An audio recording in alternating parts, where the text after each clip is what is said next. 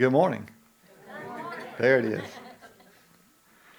If you push enough buttons on the electronic equipment, eventually it will work.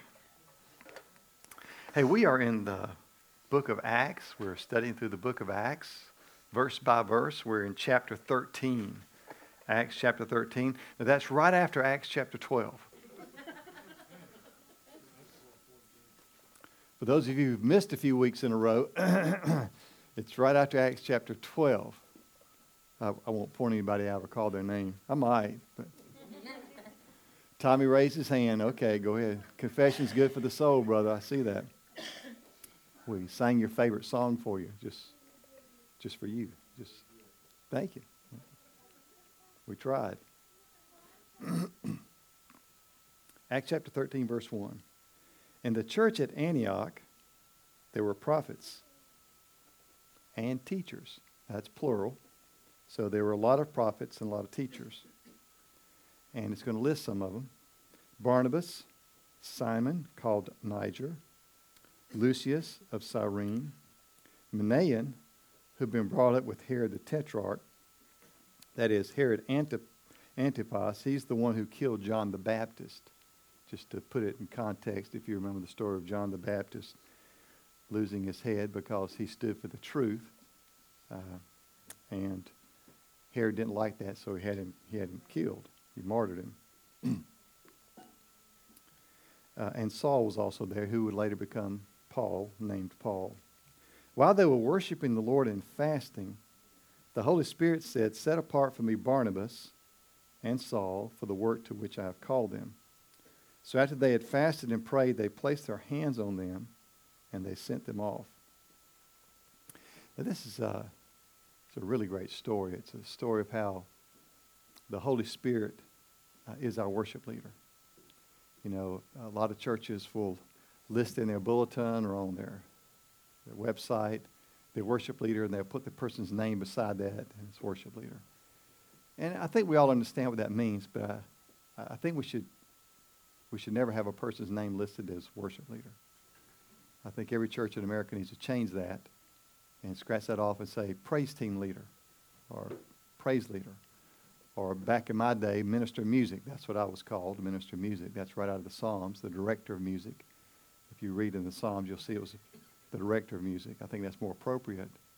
Because the worship, we're led by worship by the Holy Spirit. The Bible says in John chapter 4, 22 and 23, that they that worship God must worship him in spirit and in truth, right? And so this is an interpretation about what spirit and truth is, but the bottom line is it's the Holy Spirit that reveals truth. Jesus says he will reveal all truth to you. Matter of fact, he'll remind you of everything I've said. That's what the Holy Spirit says. So the Holy Spirit is indeed our worship leader. And I can see a lot of you fanning, so I'm going to walk over here and turn the air conditioner up just a little bit while I'm talking.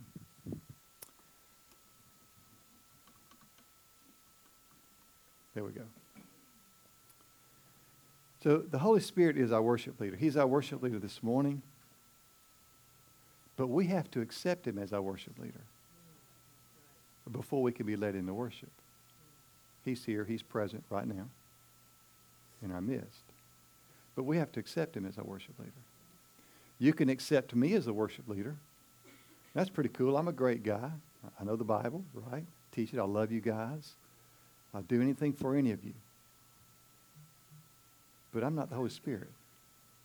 I'm just a good guy that God appointed to be here as your pastor.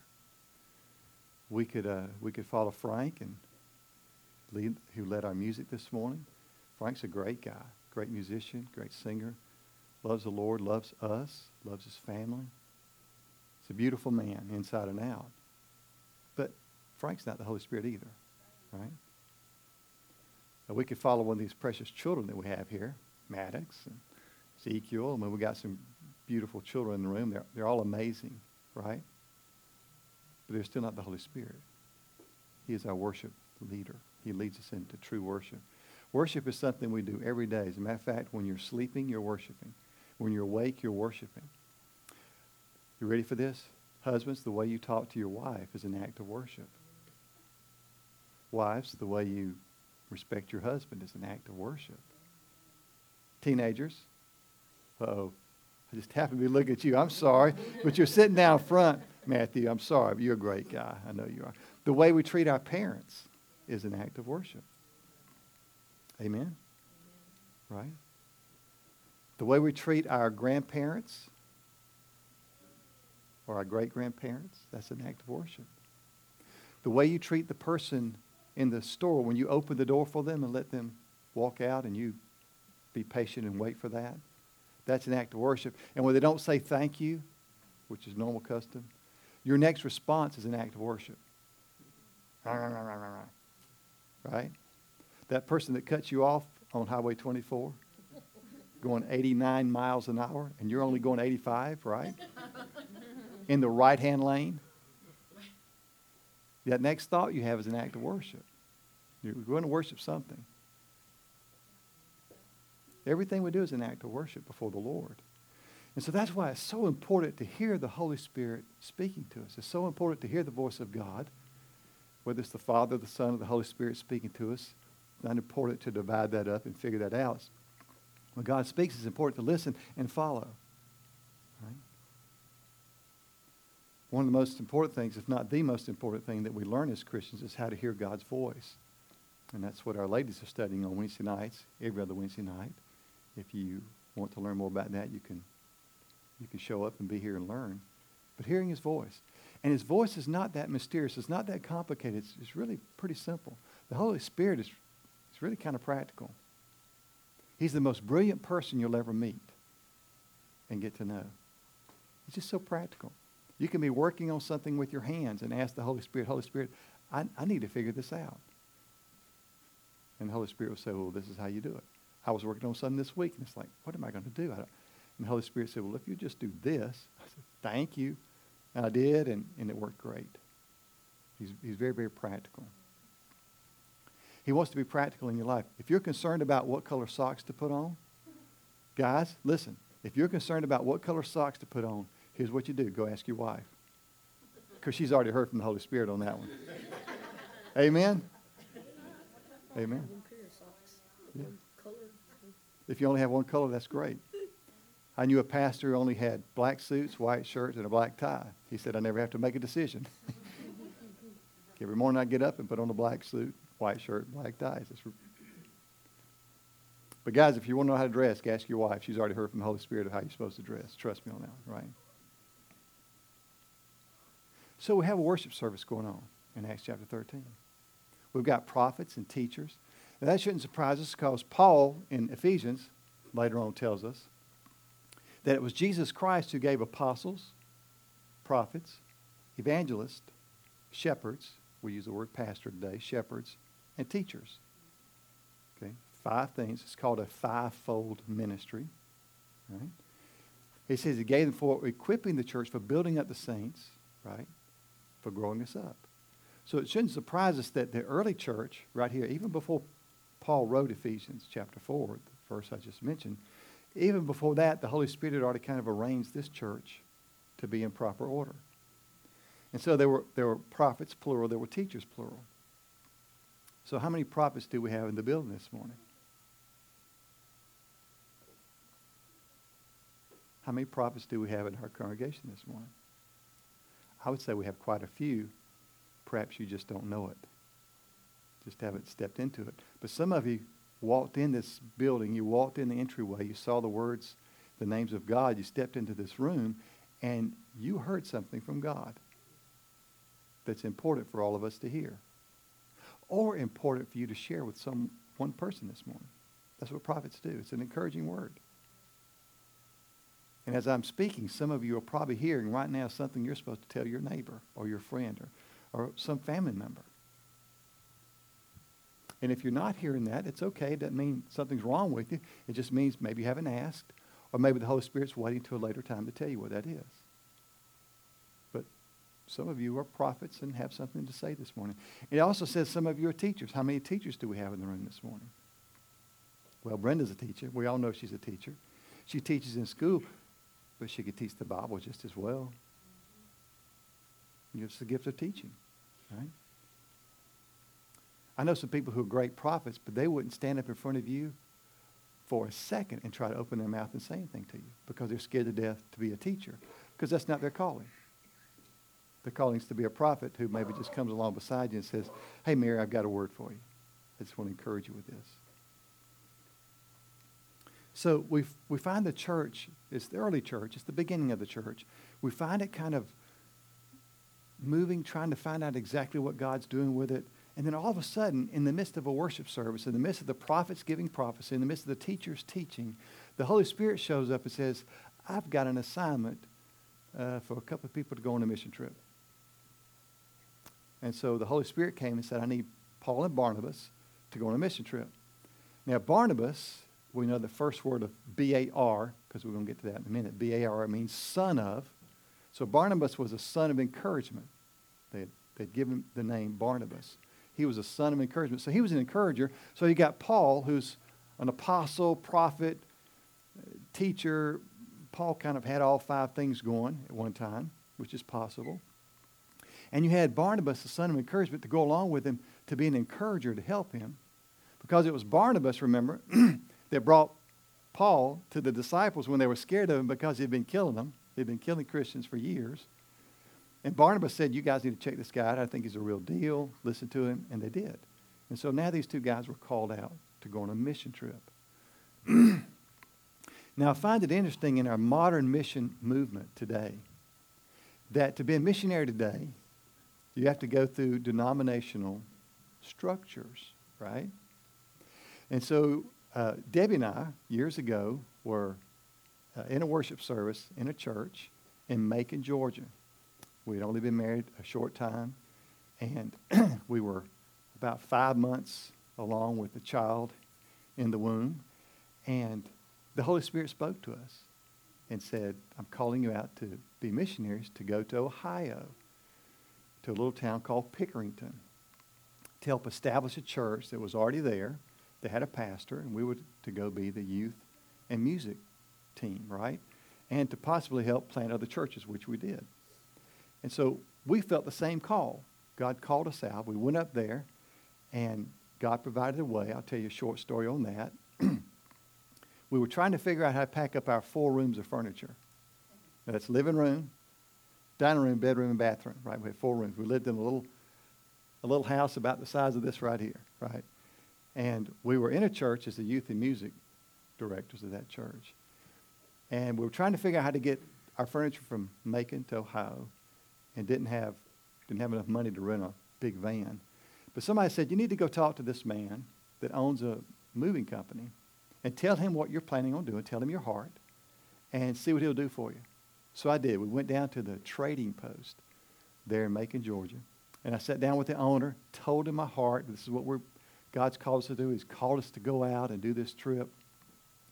And he looked at me and said, well, I tell you what, if I have a van going in the next 2 or 3 weeks to Ohio, he said, I will call you, and then I'll take your stuff for you. I said, that's just awesome. Thank you. He said, let me pray for you. So he prayed for me. He's a great Christian man. And that was late that afternoon. Before lunch the next day, he called me. He said, I've got to apologize to you. He said, there I was telling you to have great faith, that trust me, in 2 or 3, 4 weeks, I'll have a van going that way you can go. Because he'd asked me what day I wanted to go. He said, tell me the day you want to go, want to move. And I told him the date I wanted to move. He said, I'll have a van in your front yard on that day at 8 o'clock in the morning. And it won't cost you a thing. Sure enough, he backed the van up in our yard, packed our 4 rooms. You know, they call it the little widow's thing, on the front end of the cab where there's all of our stuff fit up there. Right? Biggest thing we have is a piano, right? Everything else fit up there. He drove from Macon to Pickerington, Ohio. Actually, we were living in Reynoldsburg. Unloaded all that with an empty van. We were the only thing on there. And he paid for all that. And so when the driver gets unloaded, he calls back and talks to the man, Mr. Hicks was his name, and said, we're through. What do we need to do? He said, stay there. He said, a company just called me and wants to move all their stuff from Ohio back down to Macon. And I'm sending 4 vans that way. And so he got blessed by blessing us, right? It's a very simple thing. We got there, didn't have a job, didn't have anything. We're able to rent an apartment. Can you believe that? Without a job, without anything. And the lady said, well, sure, I'll give you this apartment. So we got the apartment. I wound up getting a job at Lazarus Department Store. You ever heard of Lazarus Department Store? Anybody? Okay, kind of like a Belk's, right? My job was, you ready for this? You ready for this? Tommy, you ready for this? My job was, I was a security guard. Y'all can laugh, it's okay. I was Barney Fife. I had one bullet. Oh, if I just get my bullet out here. Can you see me as a security guard? My job was to stand out on the curb when the employees came in, right, at 8 o'clock, and make sure they parked beyond the yellow line where the employees were supposed to park. I've never been cussed out any more in my life than as a Barney Fife standing on the curb telling people, go back and move your car on the other side of the yellow line. And they would cuss me out one side. I said, that's fine. You can cuss me out all you want to. I'm going to call a wrecker in 5 minutes. You got 5 minutes to move your car. That's what I was told to say. After the employees got in, the next part of my job was to push a ladder around and dust off light bulbs and look for shoplifters from a ladder, right, with a duster. Now, you put that back, right? You got it. With a duster. Seriously? A duster, a feather duster. That's just not right, Daniel. You know what I'm saying? You need something bigger, right? Anyway, that was our call to missions back in the day. God called us out and separated us out. So while we were there, we started another church in Lancaster, Ohio, and we started it in a McDonald's. And it was called the McDonald's Church. That was kind of the beginning name of it, because we met in the corner of McDonald's. And I felt so led to become the pastor of that church. I just couldn't get away from it. And so I called the Home Mission Board that had sponsored us. We were Mission Service Corps volunteers. We raised our own funds. And I called them up and said, I just got this passion to pastor this church. What's my next step? They said, well, you only have a college degree. You don't have a master's degree, so we can't really sponsor you. I said, huh? You don't have the right degree to be a pastor of a church. And here I'd given my life. By that time, I'd been involved in ministry 10 years, 12 years, right? I was fully involved in ministry and serving the Lord, and I wasn't qualified, according to them. Broke my heart, but I figured they knew what they were talking about. So we packed up from Ohio, went to seminary, right? Got my 3-year degree in seminary, right? I wonder what would happen if Paul and Barnabas had been called out and they went before the teachers and prophets and elders of the church and said, hey, we feel led to go to the mission field. And they'd said, well, Paul, you've got a little more education than Barnabas, but neither one of you have been through seminary. You're going to have to wait. What would the world look like without Paul and Barnabas going on the mission trip? Right? Right? So here's my point in that. We're all called to be missionaries every day. You're a missionary, Heather. You're a missionary. You don't have an option. God chose you to be a missionary. He said, I like you, Heather, and I think you'll be a great missionary. So I'm going to send you out every day to your job. And I'm going to give you a son that you can be a missionary too as well, and train him up in the Lord. And I'm going to give you some friends and a sister who really needs to know Jesus. Just kidding. I'm teasing. I'm teasing Savannah.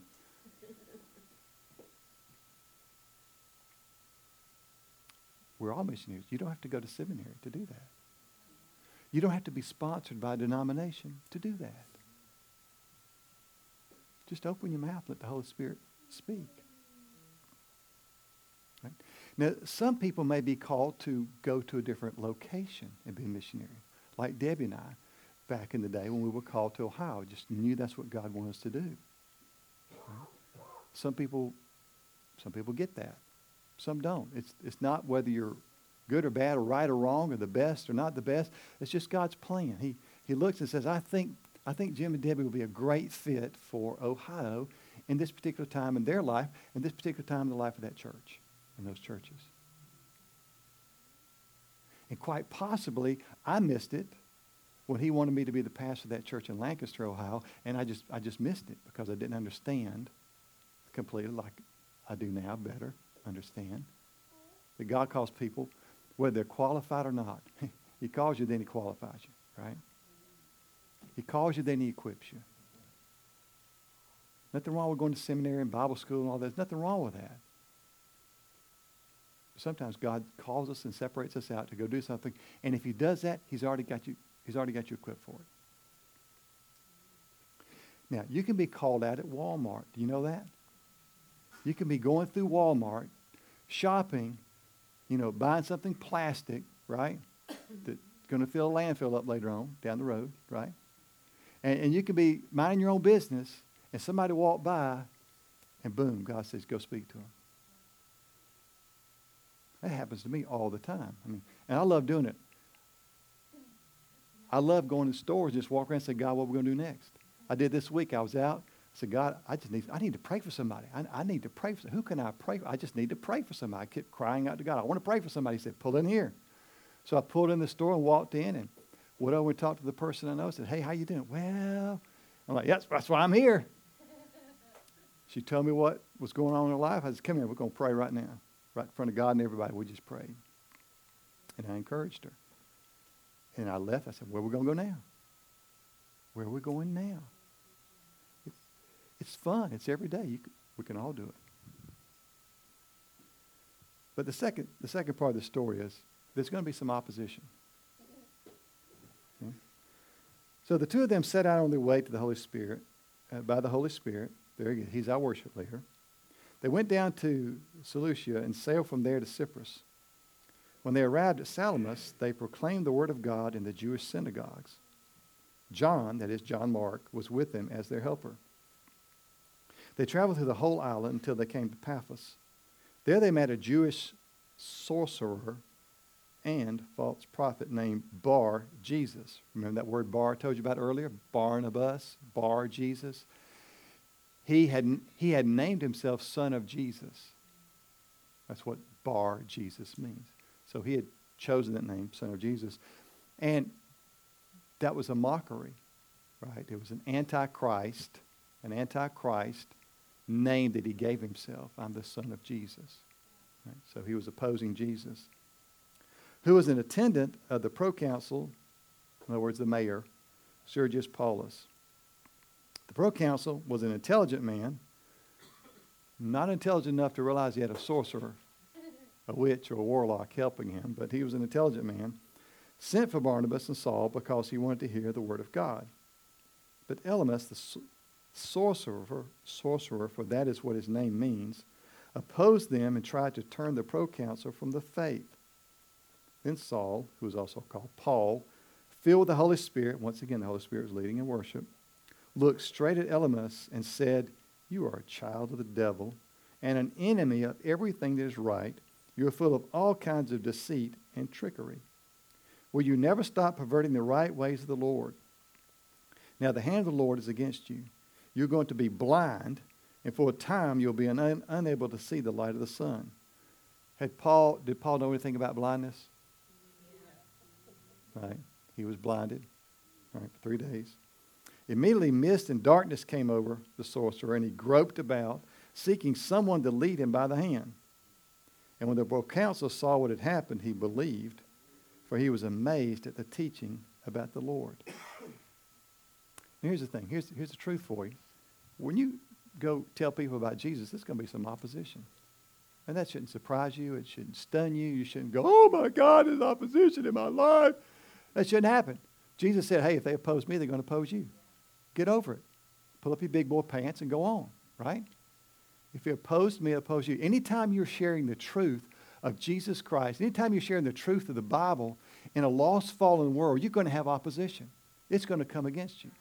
I don't know if you read this week, but there's a witch coven, that is a group of witches, who have vowed to cast spells on Brett Kavanaugh, right, the new justice, right? They're going to cast spells on him, right? And other people. They named off some other folks. They're standing in opposition to who he is. That shouldn't surprise any Christian in the world, right? Regardless of what happened with that situation with him, regardless of that. When you proclaim the truth, when you are the truth in people's lives, there's going to be opposition. They will stab you in the back. They will stab you in the face, right? They will stab you in the side. They will stab your family just to try to stab you. Don't be surprised at that. Just know that there's going to be opposition. And be like Paul, you son of the devil. Who do you think you are? I serve the King of Kings and Lord of Lords who made you, and I will make you blind so that you repent. When's the last time you were that bold to opposition in your life? When was the last time you were that bold to the enemy, not a person, to the enemy in your life? When you knew some demon was giving you a hard time, when's the last time you looked at him and said, if you don't quit messing with me, I will make you blind. And you will have to grope around in darkness, because that's your destiny anyway. You got to grope around in darkness just to find your way.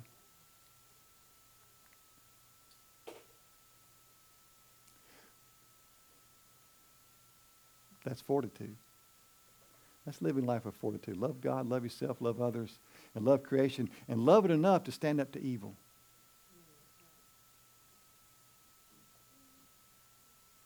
You know, evil will always prevail when good men and women keep their mouths shut.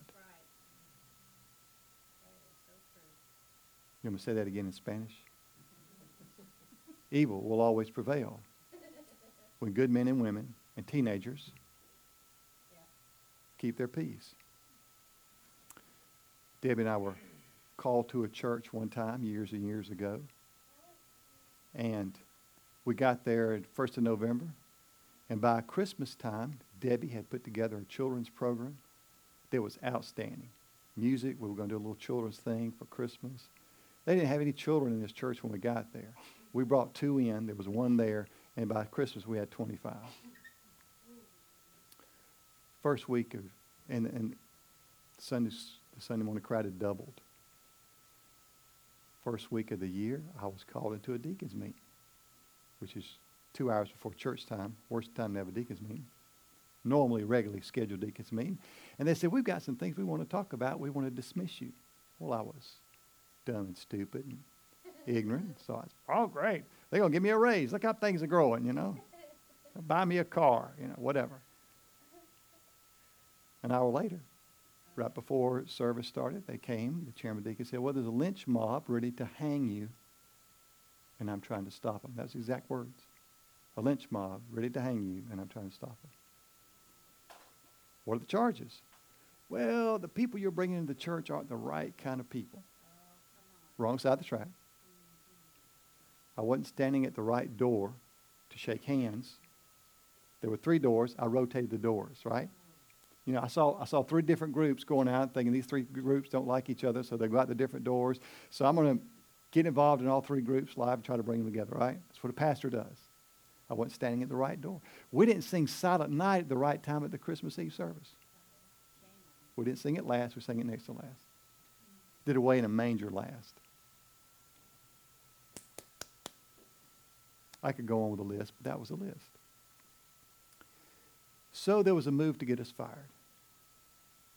And one little lady came up to us after service one Sunday, along about February. She said, you folks just be patient. The silent majority is for you.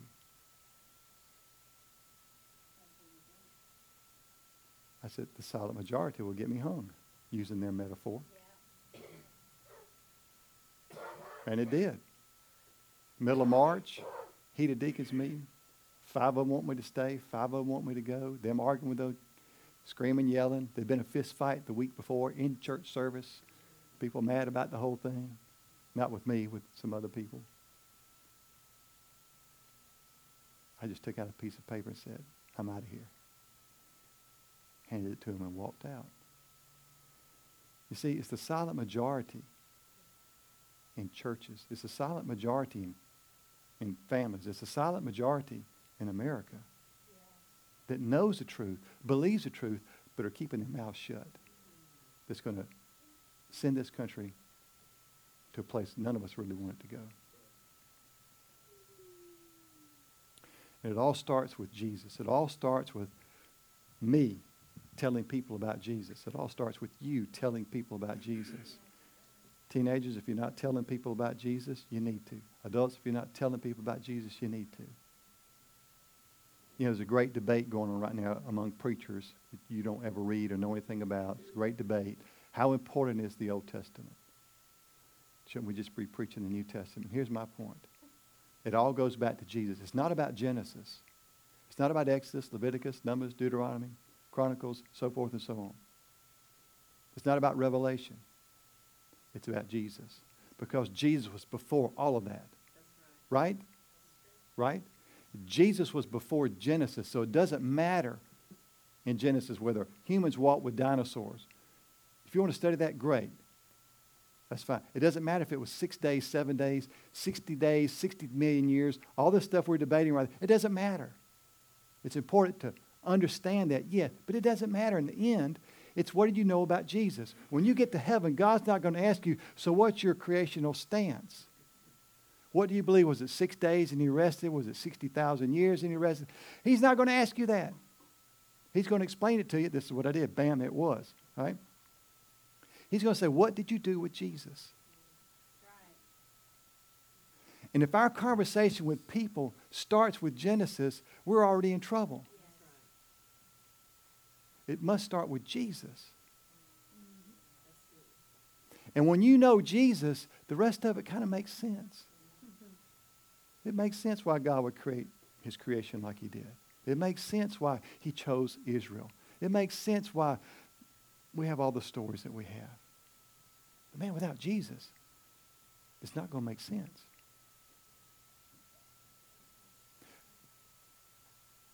The debate ends and begins with Jesus. He is the Alpha, the beginning, and the end. The author and of our faith.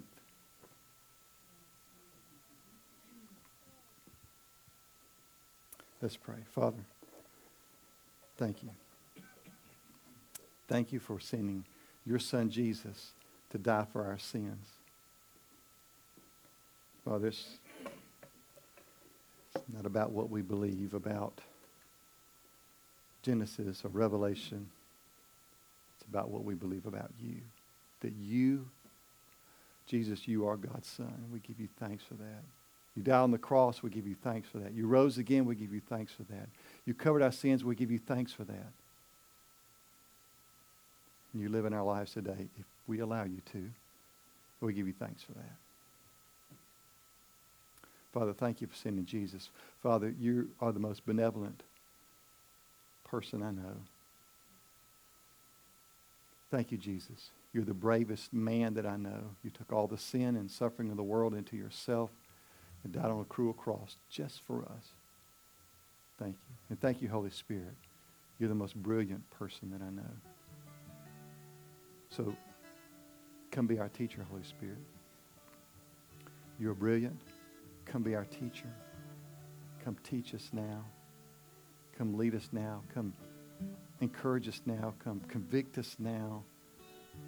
Whatever we need, Holy Spirit, just come and have your way. Please, just come and have your way. Holy Spirit.